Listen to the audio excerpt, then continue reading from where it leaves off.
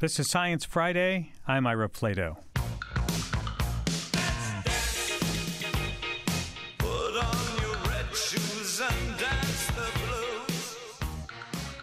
What makes a good dance song? Even if you don't know the song, of course, it's Let's Dance by David Bowie, you could recognize it as a dance song, right? Something you get up and gets you up and moving, and you know it's a dance song. But cultures all around the world have their own dance songs. But would you be able to recognize them as you did that David Bowie song?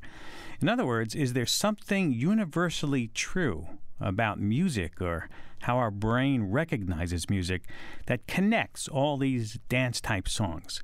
And are we able to pick up on that? That's exactly the question that my next guests and their team wanted to find out. They took different types of songs from all over the world and played them for people to see what they recognized. People in 60 countries listened to songs from 86 mostly small-scale societies. And their study was published this week in the journal Current Biology. Let me introduce my guests. Excuse me. Samuel Mayer is a research associate in the Department of Psychology and principal investigator of the Music Lab at Harvard University. Welcome to Science Friday. Hi, thanks for having us. You're welcome. Manvir Singh is a PhD candidate in human evolutionary biology, also at Harvard. Welcome to Science Friday. Yeah, thank you. Hello. Manvir, let me ask you first. In this study, you were interested in seeing if listeners were able to match up the form of a song to its function. Can you explain what you mean and what you were looking for? Why were you interested in this? Yeah.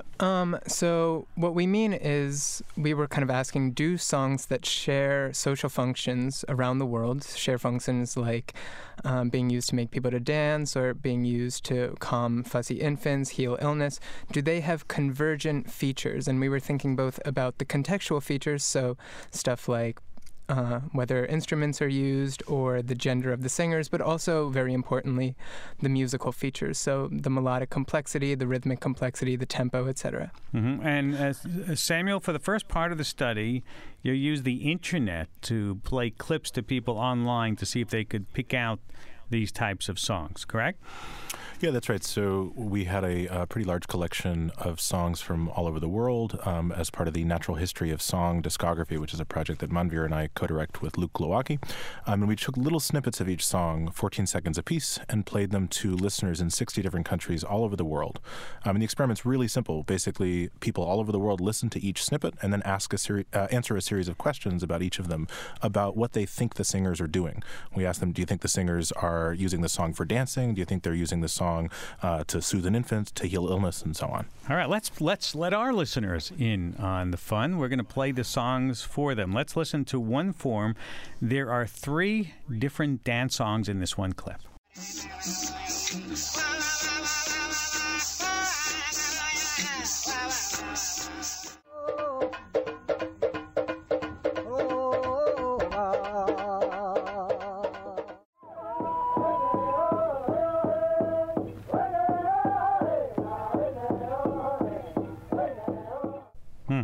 Those were dance samples from the Yangu of Australia, the Mentawai of Southeast Asia, and the Hopi of Arizona, correct?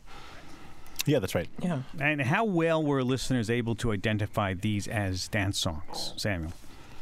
Oh, so the really striking finding, especially for dance songs, is that not only are people around the world very accurate at identifying when a song is being used for dancing, they rate it quite highly on this dimension, used for dancing, but they're also really confident in their ratings. They rate it super high on the scale relative to other songs, and they rate them highly consistently with other listeners around the world. So it doesn't matter if I'm sitting here in Cambridge listening to this dance song or Manvir's doing it from Mentawai. We agree with each other. All right. Let me listen to another form. I'm going to give out three more songs. I'm not going to tell you. I'm not going to reveal what type it is. So listeners, try to guess what type of songs these are.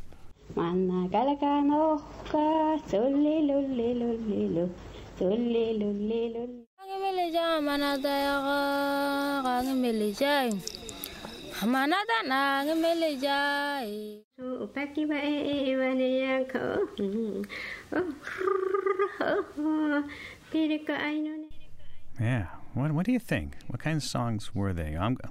time's up. I'm going to tell you. They were lullaby samples from the Saami of Scandinavia, the Nyangatam of East Africa, and the Ainu of East Asia.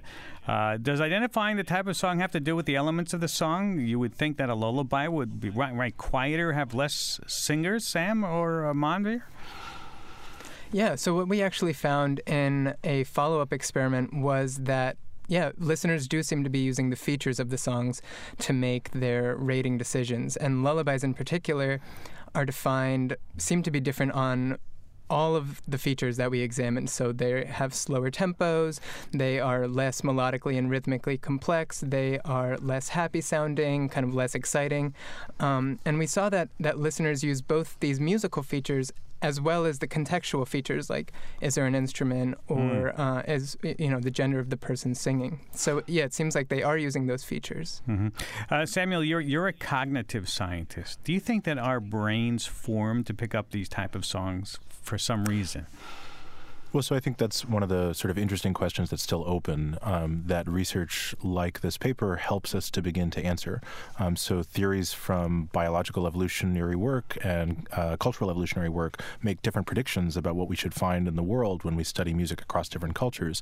And those theories are testable in these data sets. So two theories are out there about where dance music might come from a biological perspective and where lullabies might come from a biological perspective. And both of those make predictions not only that dance songs and lullabies should share features across cultures, which is what we find in this paper, but also that those features should be shaped by their sort of adaptive function. And those are sort of really interesting biological questions that we're going to be able to test as more work like this is done. Interesting. Manvir, is there an evolutionary hypothesis to why some of these sounds develop for a particular function? Yeah. So like Sam is mentioning, there are some people who hypothesize, for example, that music has evolved so that we can dance and we can kind of be a more socially cohesive group, or that we can dance together and signal to other people that we are a very formidable group. Alternatively, there are other evolutionary theories that say that lullabies, for example, the singing of lullabies and the listening of lullabies evolved for parents to signal their attention. So these are a body of theories that we call adaptive theories. They all say that music making and music listening evolved for adaptive reasons. Interesting. Then there are these more byproduct hypotheses that say that, actually the human mind has evolved and like our auditory capabilities have evolved for completely different reasons, and music has just kind of developed to really hack our psychology in a very gratifying way, kind of like a drug. And that's a byproduct hypothesis. Our work can't really discriminate among them, but it at least does show that that the human mind does seem consistent across societies and how it responds to these different songs. Now, I'm going to play one more group of songs. There was a type of song that people were not as good as identifying. Let's hear an example.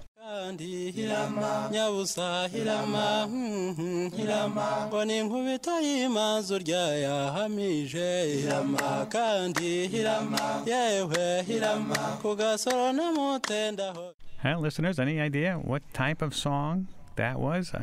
That was a love song, a Rwandan love song from Central Africa. It's a beautiful little song. I love that recording. Yeah, this is one of our favorites. Manvir and I are smiling and kind of moving around in the studio here. Well, send us the rest of that one.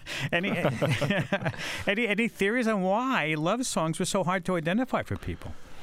Well, so we don't really know, but there are a few kind of interesting ways in which love songs could differ kind of categorically from the other songs that we studied in this paper. The first is just sort of a simple explanation, which is just that maybe across cultures, love songs are more ambiguously defined than something as kind of straightforward as a lullaby, where, I think if you asked a lot of people on the internet, what counts as a lullaby, people would kind of converge to things that are soothing for kids and babies and that kind of thing. But love songs are a little harder to find. So maybe the sort of ambiguous results just reflect that. It could also be that love songs are not defined so much or are not obvious to listeners so much from their musical features, but are more obvious because of other things like the words that are in them. So there was a really interesting sort of secondary finding in our first experiment where we asked listeners how much they thought songs were used to tell a story. None of the songs in the data set were explicitly that kind of storytelling song, but even so, this measure seemed to pick up love songs. So love songs were highly rated as used to tell a story, which suggests that maybe there's something about the words of love songs that tell listeners, oh, this is more about love. Mm-hmm. There has been some pushback to the study that in that these songs are all from small-scale societies, and you played them for online listeners. Do you think this skews the interpretation? Is this just what internet users think of these songs? Well, I mean, that's a really, really good point. So all of our listeners are people who have access to the internet and people who speak English. So, I mean, one can make this response of, it might only be a very, very restricted population that shares these conceptions of what these songs should sound like. And we've taken that criticism seriously, and we are actually expanding our survey to 28 languages. So we're translating it, for example, into Indonesian and Urdu and Amharic. But then we're also taking it to the field. So we're taking it to, for example, Bolivia or Indonesia, and we have plans to take it to Vanuatu, and we want to play it for people who do not necessarily have access to this kind of globalized contemporary music culture, who will give us a better insight into whether these conceptions are shared by people who have little access to. Well, in a minute left, does anybody have songs about the blues? Do we have common songs about everybody singing the blues? Well, so we don't have any in the natural history of song discography yet, but one of the other things that we're doing sort of now that this paper's out is we're working on expanding the discography to cover more contexts of singing, and a pretty commonly found song type worldwide are laments, which is a fancier way to say the blues. Yes. Right? So yeah, it would be really cool to study those, as we expand the data set. Thinking of that song where first they rehearsed it and then there's okay. We'll have you back when we talk more about the blues. I want to thank both of you for taking time to talk with us. Samuel Mayer, Research Associate in the Department of Psychology at Music Lab at Harvard, and then Singh, also at Harvard University. Thank you both for taking time. Yeah, thanks a lot for having us. You're welcome. And we're going to take a break, and when we come back, everything you ever wanted to know about jellyfish. I know you do want to know about them, the good, the bad, and the cool. They are really cool. We'll tell you why. Someone really wants you to know that. Stay with us. We'll be right back after the break. This is Science Friday. I am Ira Flato. I never saw the jellyfish that stung me. I was snorkeling quietly, and then came the sharp pain in my shoulder and the welt that lasted a week. So when I now see a jellyfish, either as gooey blob washed up on the beach or swimming impulsively in an aquarium, I'm thinking, be careful. There's still a bit of fear there in me, and I'm not alone. If you follow science news, maybe you've read the headlines like, "The animal without a brain is taking over the oceans," or "Jellyfish are taking over the seas, and it might be too late to stop them." Needless to say, jellyfish are badly in need of some image repair, and my next guest, well, she's up to the challenge. In her new book, Spineless, science writer Julie Burwald has compiled some of the most fascinating and wonderful facts about jellyfish. Who knew? Like how it can launch its stinging cell with an acceleration of 5 million times the force of gravity. 5 million times the force of gravity makes the mantis shrimp look like a slow motion. And she explains why determining whether jellyfish are taking over the oceans is a lot more complicated than some of those dramatic headlines make it sound. In fact, it might not even matter.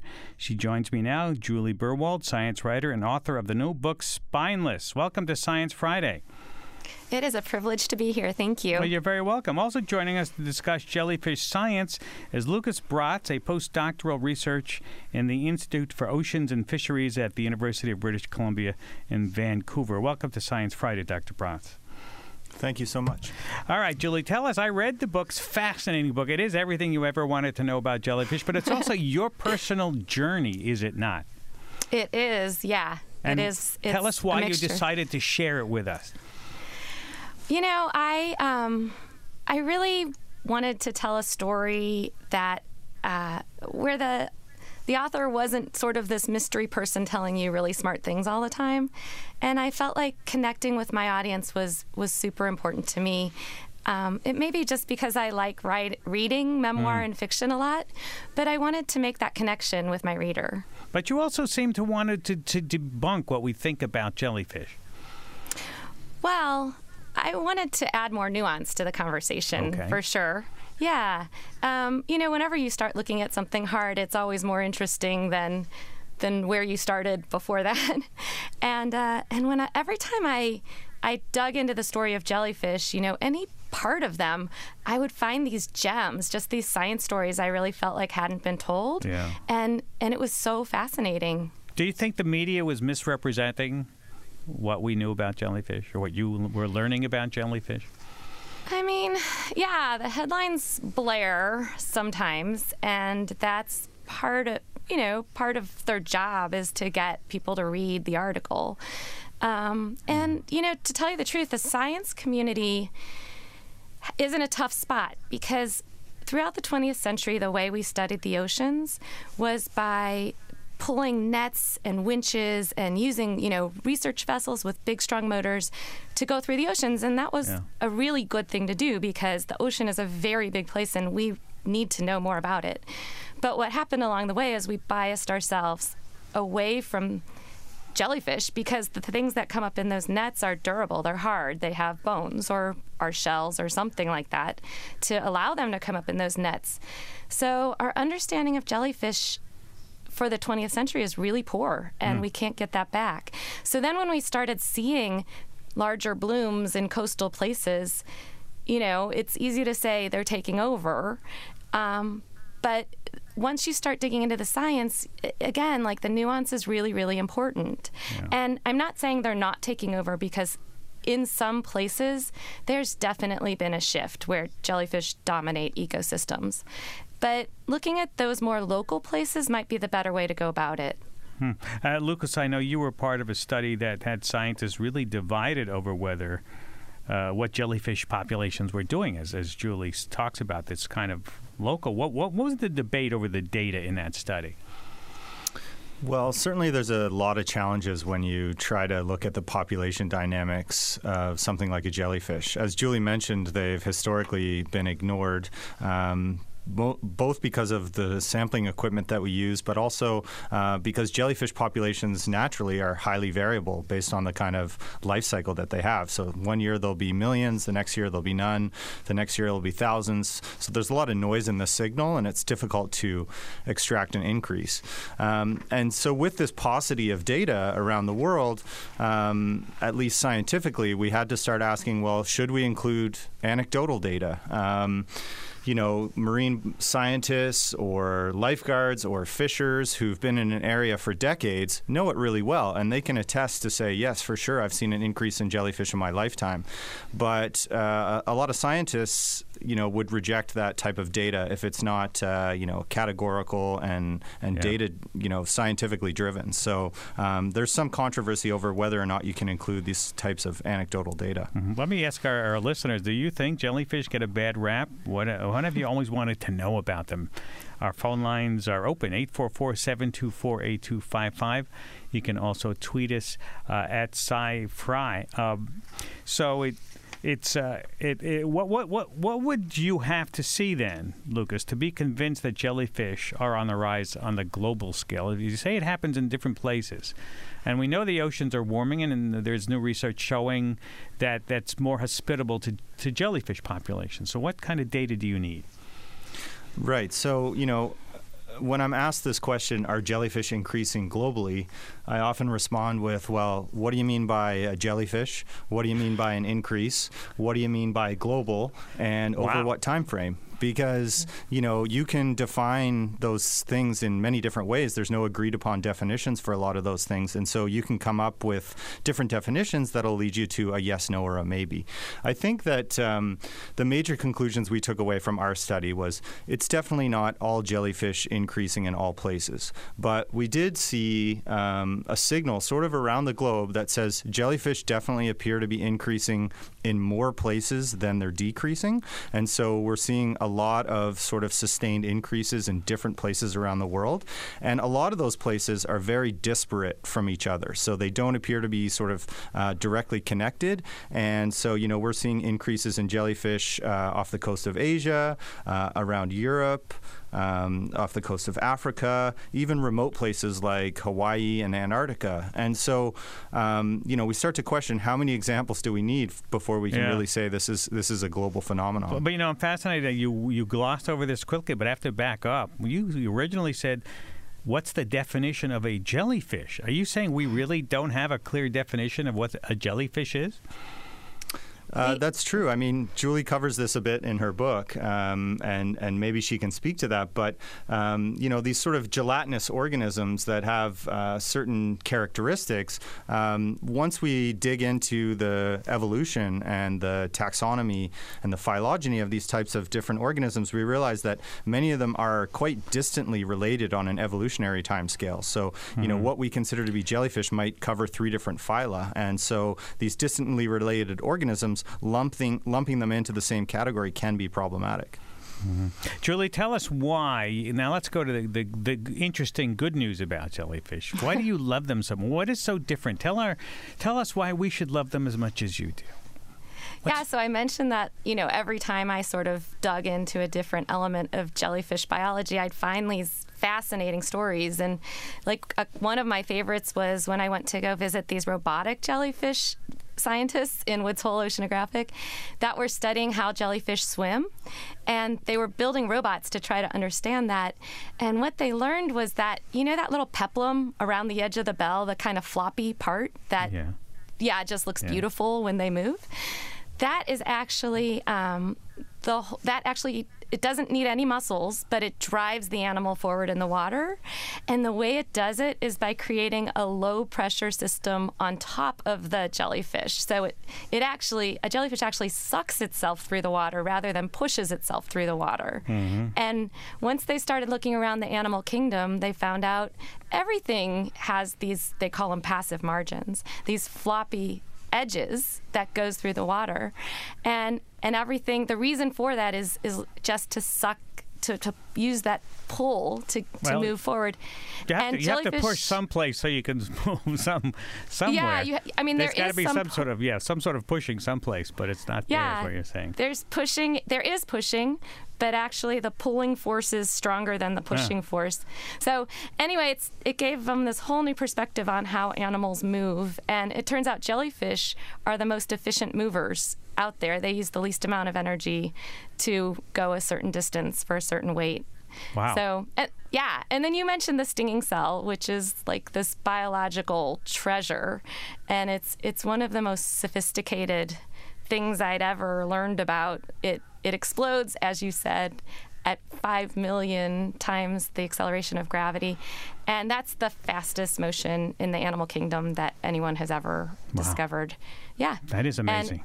And it's even cooler, like the trigger. There's a trigger on that cell, and the trigger is a lot like the hair cells in our ears. So it's like a clump of cilia that can detect sound or vibrations. And the trigger has to both hear and smell its prey before it will deploy.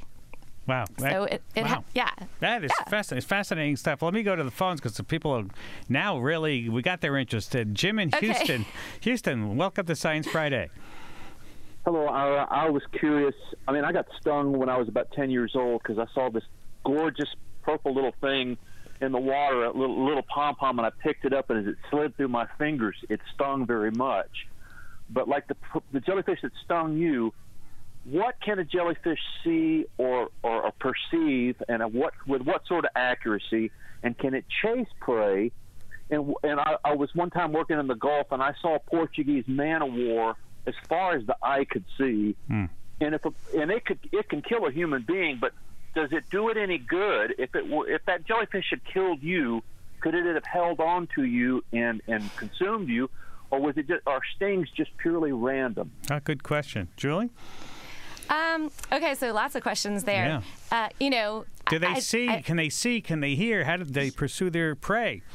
Yeah, so they have, if you are in an aquarium and you're looking at a jellyfish, in between the scallops, sort of like, how the edge of the bell is scalloped, there's a little sense organ called a rhopalium, or rhopalia in plural. And so they'll have like 8 of them or so, more sometimes, around the edge of the bell.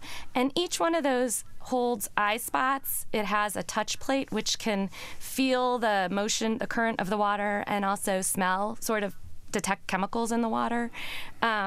And it has a balance sensor called like a staticist in there.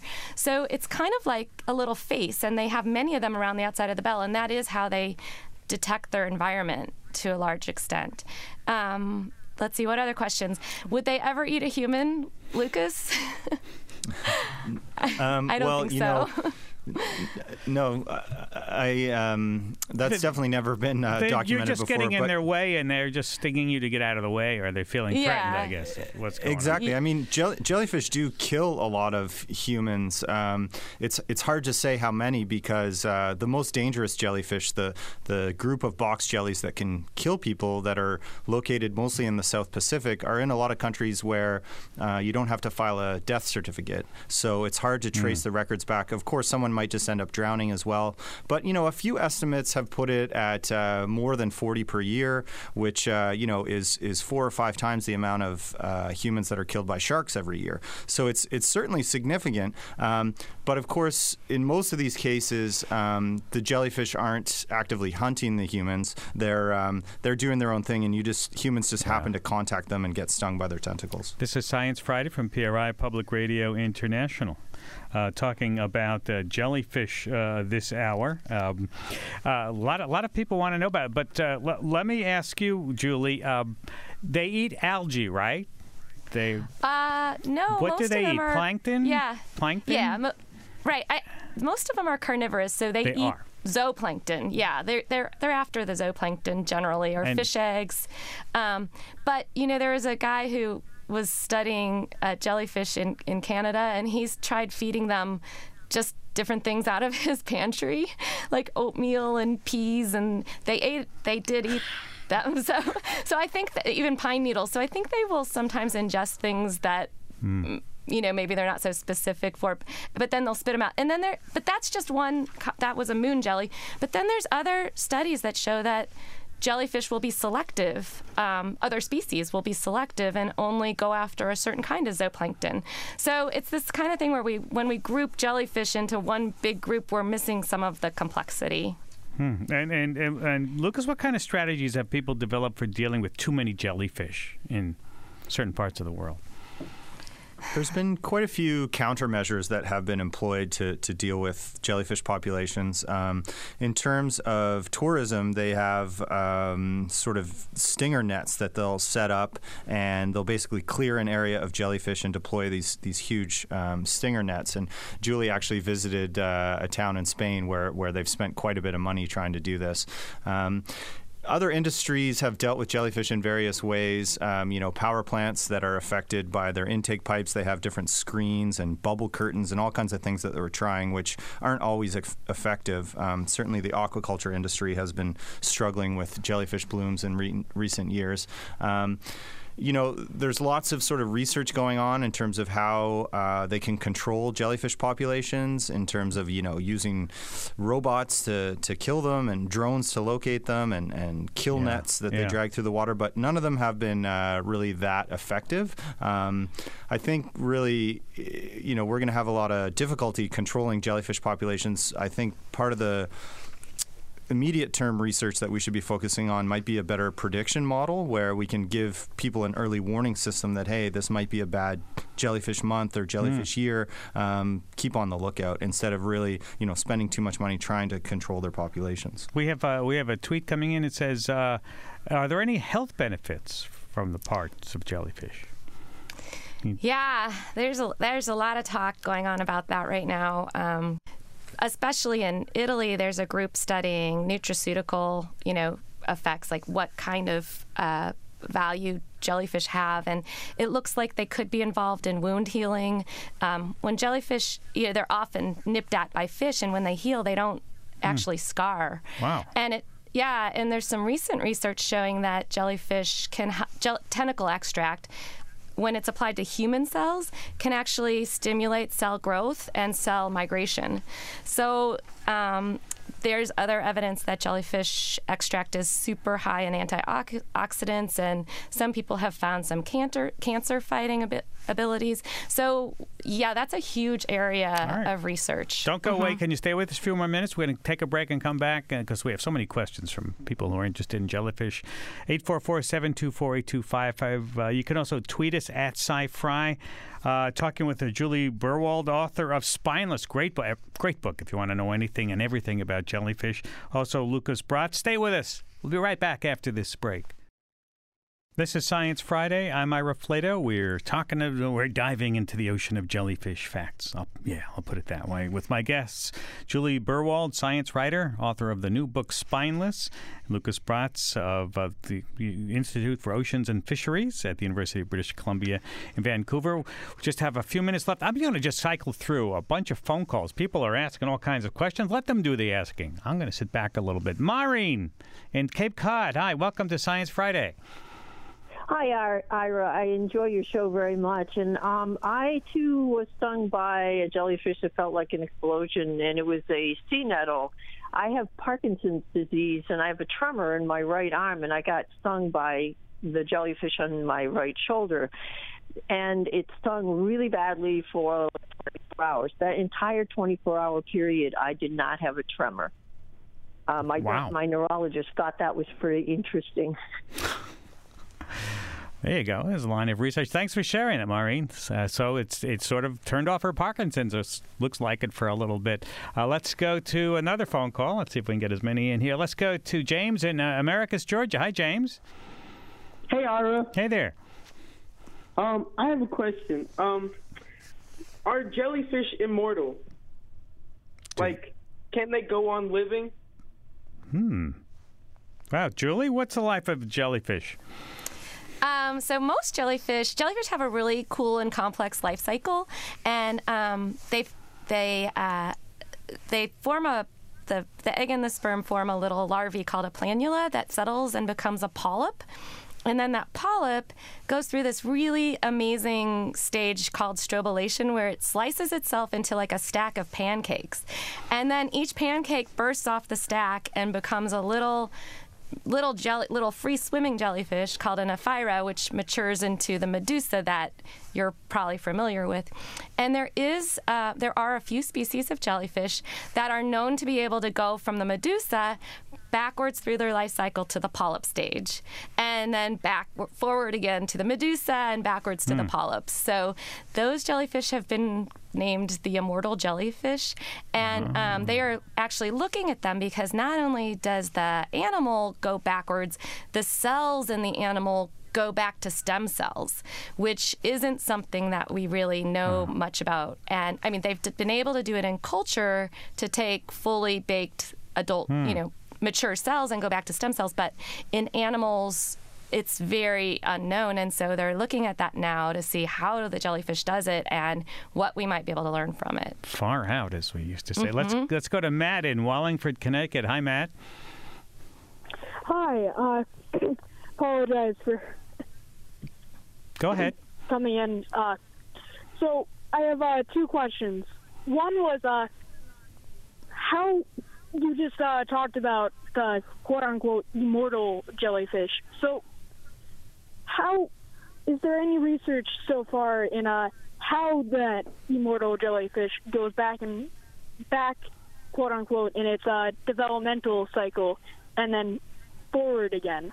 Is that just the system stopping and then somehow going back and then doing something else? And also, the other question that I was wondering was, how do we differentiate between different jellyfish? Because just if, let's say, I go swimming and I see a jellyfish or something, how would I, as a casual observer, differentiate the different types of jellyfish? And as a scientist, if, let's say, you're trying to look at a specific, let's say, the quote-unquote immortal jellyfish, how are you supposed to figure out just by looking at it that, yeah, it is the immortal jellyfish and it's not some other type of jellyfish? All right, let me get an answer. Lucas, can you tackle it? How do you know one jellyfish from the other? Yeah, for sure.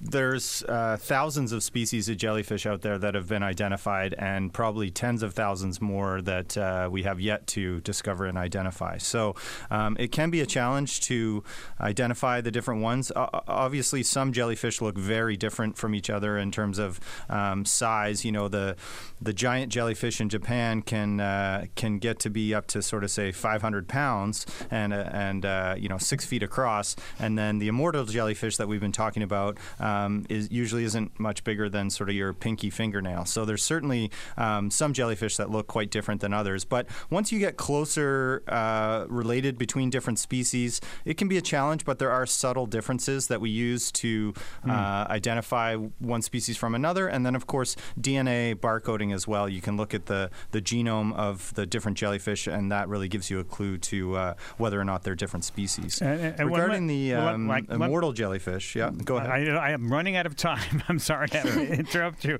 One quick question for Julie. You still have a jellyfish tank in your house? No, that wasn't very successful. No. It's kind of like having a carnival goldfish. Okay. Didn't make it too long. It's tough work, you really have to have, I think, a pretty big filtration system saltwater before you. Aquariums are tough. I used to have a little reef in my house. I understand. I get it. Julie Burwald, science writer and author of the new book Spineless. You can find an excerpt of her new book on our website, along with some beautiful photos at sciencefriday.com/jellyfish. Lucas Bratz, postdoctoral researcher in the Institute for Oceans and Fisheries, University of British Columbia in Vancouver. Thank you both for taking time to be with us today. Thank you. Thanks very much. Of course, you've heard that every snowflake is unique. Each one has its own special shape. That is true. But each flake is guaranteed to have 6 sides. You know those 8-sided snowflakes you see on holiday cards? Well, they might exist on a Hallmark store in a distant galaxy, but not here on Earth. And why is that? Well, the answer is crystals. Crystals, or crystalline structures, are not just in snowflakes. They're all around you. They're in diamonds and even chocolate. My next guest is all about crystals. He's a crystallographer, and he studies the chemistry of crystal structures. Jason Benedict, Associate Professor of Chemistry at the University of Buffalo in Buffalo, my alma mater. Welcome to Science Friday. Hi, Ira. Thanks for having me. It's a real pleasure to be here and to get to chat about the exciting science of crystals. It is. Let's start with the basics, because I don't think everybody knows what a crystal is. What defines a crystal? Give us a simple definition. Yeah, so one way to think about it is you have basically atoms or molecules that are going to arrange themselves in a repeating pattern. The most simple case that everyone's probably pretty familiar with is something like salt or sodium chloride, where you have alternating layers of sodium atoms or sodium ions and chlorine ions, and these extend in all 3 dimensions. It can get a little bit trickier there, but that's really the idea, is that it's a solid that's highly organized, and again, is sort of periodic or has a repeating structure. And so snowflakes all have 6 sides. Let's put that to rest, right? That's right. Now, they can have some pretty complex shapes, but the basic symmetry of a snowflake, at least a single crystal of a snowflake, needs to be 6-fold. Mm-hmm. And every now and then you hear of scientists trying to create a new form of ice, which is a crystal, right? Yeah, absolutely. So this is something that's important to think about when you're discussing crystals, and that is certain molecules can actually adopt different crystal structures, and so this is known as polymorphism, where the same molecule again can organize itself into really pretty different ways, and this can actually have a pretty dramatic impact on properties. So this is important in things like pharmaceuticals. And really a variety of other things. But so how do you get crystals to to do this? How do you get a substance to go into multiple crystal structures? Well, the 2 main parameters that people do are going to be temperature and pressure. So that is to say, if you apply an enormous amount of pressure, the molecules that are in the crystal will actually rearrange themselves to potentially form a new crystal structure. And so ice has a huge number of polymorphs that are generally accessed through changing temperatures or changing pressures. But when you press ice, don't you melt it? I mean, doesn't. How are you going to make a new crystal out of that? Locally, they can happen. A lot of times we're talking about really pretty enormous pressures. Many times the the atmospheric pressure to get into some of these phases, but it can also be triggered by temperature as well. So if you really cool ice down, this structure can change into a new crystal structure. And what's actually interesting about that is it doesn't necessarily need to have six-fold symmetry anymore. So you could actually wind up with crystals that don't have typical six sides. Could have eight sides. Sure. Yeah. So you're saying the natural form it's only six, but when you fool around with it, you can make it eight. Potentially, yeah. Now the trick there, the caveat would be that you have to grow the crystal under those conditions, and to get these what we think of as these spindly or dendritic structures of snowflakes. These are grown by crystals, having generally vapor phase, water molecules jump onto the crystal. It's a little trickier to do something like that, an experiment like that under ultra high pressure, but I suppose in principle it would be possible, and you could get those eight-sided. So that's what you do, right? You look for ways to create novel crystal structures. You're a crystallographer. Yeah. So what's the useful stuff that comes out of what you do? Yeah. So the useful stuff. If we're just broadly, we can talk about some of the useful things that crystals, do. So they show up in all sorts of different technologies: computing, energy harvesting, chemical separations, and things like that. In chemistry, one very powerful aspect of crystals, and this is one reason that crystals are so near and dear to my heart, is that you can solve their if you shine X-rays on it, and that's a whole nother show. But we can use X-ray science to elucidate the structure, get the crystal structure, and if we know what the structure is, we can actually go back and figure out what the shape of the atoms or the molecules were that made that crystal. And so, for example, this is how people know the structure of DNA, right? People grew crystals of DNA, shined X-rays on it, and solved the structure. And so for a chemist, this is an incredibly powerful tool to figure out what you made. This is Science Friday from PRI, Public Radio International. Talking with Jason Benedict about crystal growing. Now, I said at the top that chocolate was a crystal. Did I make that up? Was that true? No, that's absolutely true. And so getting back to what I had said about polymorphism, so the cocoa butter in chocolate can actually adopt a wide variety of crystal structures depending on what temperature the crystal, at what temperature the crystals grew. And so that's the whole science of chocolate tempering, is you want to grow just the right type of crystals in that chocolate to give it that characteristic snap and the shininess. So I do this stuff at home. It's one very nice and tasty applications of crystals. And but absolutely, wait. What you're trying to do. You make chocolate at home a special way because you know how to make crystals?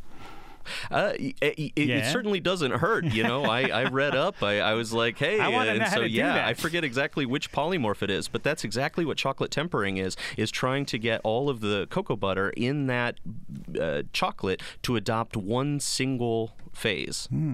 That's very delicious. Now, I know that you run the U.S. National Crystal Growing Competition where students try to grow the best crystal. Tell us how that happens. Is it all about the temperature? What do you have to do to grow a good crystal? What makes a blue ribbon crystal? Yeah, it's on the face of it, it's pretty straightforward. But if it was super easy, there it wouldn't be much of a competition. We grow a substance called alum, and again, this is provided by some of our generous sponsors that include the American Crystallographic Association and the NSF.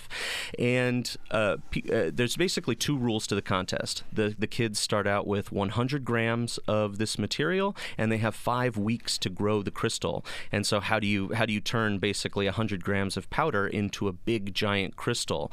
You've probably seen some of the pictures online.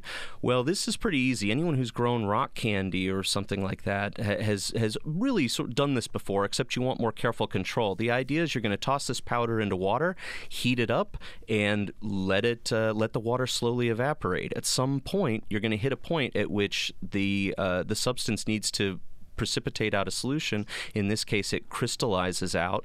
And now there's some finer details in terms of growing a seed crystal and whatnot. But basically, that's all it is. You heat it up and let it cool. But there's a lot of stuff that can go wrong. I'll bet. Especially when I do it. Hey, well, give it a shot. I mean, everyone should grow a crystal. I mean, that's why I do that this rock candy. And when I was in school, everybody was growing rock candy on a string and a toothpick, with the sugar water, that sort of thing. I know you had a cool crystal category. There was some glowing and purple crystals there. Yeah, so this gets into the rules, right? I love, seeing what people can do when you take away the rules and you just let people go. And that's what the idea was with the cool crystal contest. I just basically said, hey, grow a cool crystal. And the only rule is when you send it in, I'm not going to be sending it back. And so yeah, there was a teacher in a school district in Western New York who wound up taking a yellow highlighter and cracking it open and pouring the juice of the highlighter into the crystallization container, and out popped this crystal. And it's a perfectly colorless crystal, but if you shine the light on it, it glows this really nice sort of turquoise blue. And there's lots of pictures of it online on our Twitter feed and also on the Crystal Growing website. Wow, and that's great stuff. I wish we had more time to talk about it. We actually have photos of some of the crystals from the United States Crystal Growing Competition up on our website at sciencefriday.com/crystal. Thank you, Jason, for taking time to be with us today. It's fascinating stuff. Good luck. You're very welcome, Ira. Thank you so much. You're welcome. Jason Benedict, Associate Professor of Chemistry at the State University of New York, or they call it University at Buffalo in Buffalo, New York. One last thing before we go. Look up next week because there's going to be a total lunar eclipse on January 31st. Not only that, it's an eclipse of a blue moon, the second full moon of the month, and the eclipse is going to happen just 27 hours after the moon hits its closest orbital point to the Earth, called the perigee, meaning it'll be a supermoon. So you have a special super blue moon total eclipse trifecta in the early morning hours before sunrise next Wednesday, January 31st. Don't miss it. B.J. Liederman composed our theme music, and of course, we're on. Every day is now Science Friday because we have all our social community, and we're on Amazon Echo, on Google Home. You can tweet us and Instagram us and Facebook. You can also email us, scifry@sciencefriday.com. Every day now is Science Friday. Have a great weekend. We'll see you next week. I'm Ira Flato in New York.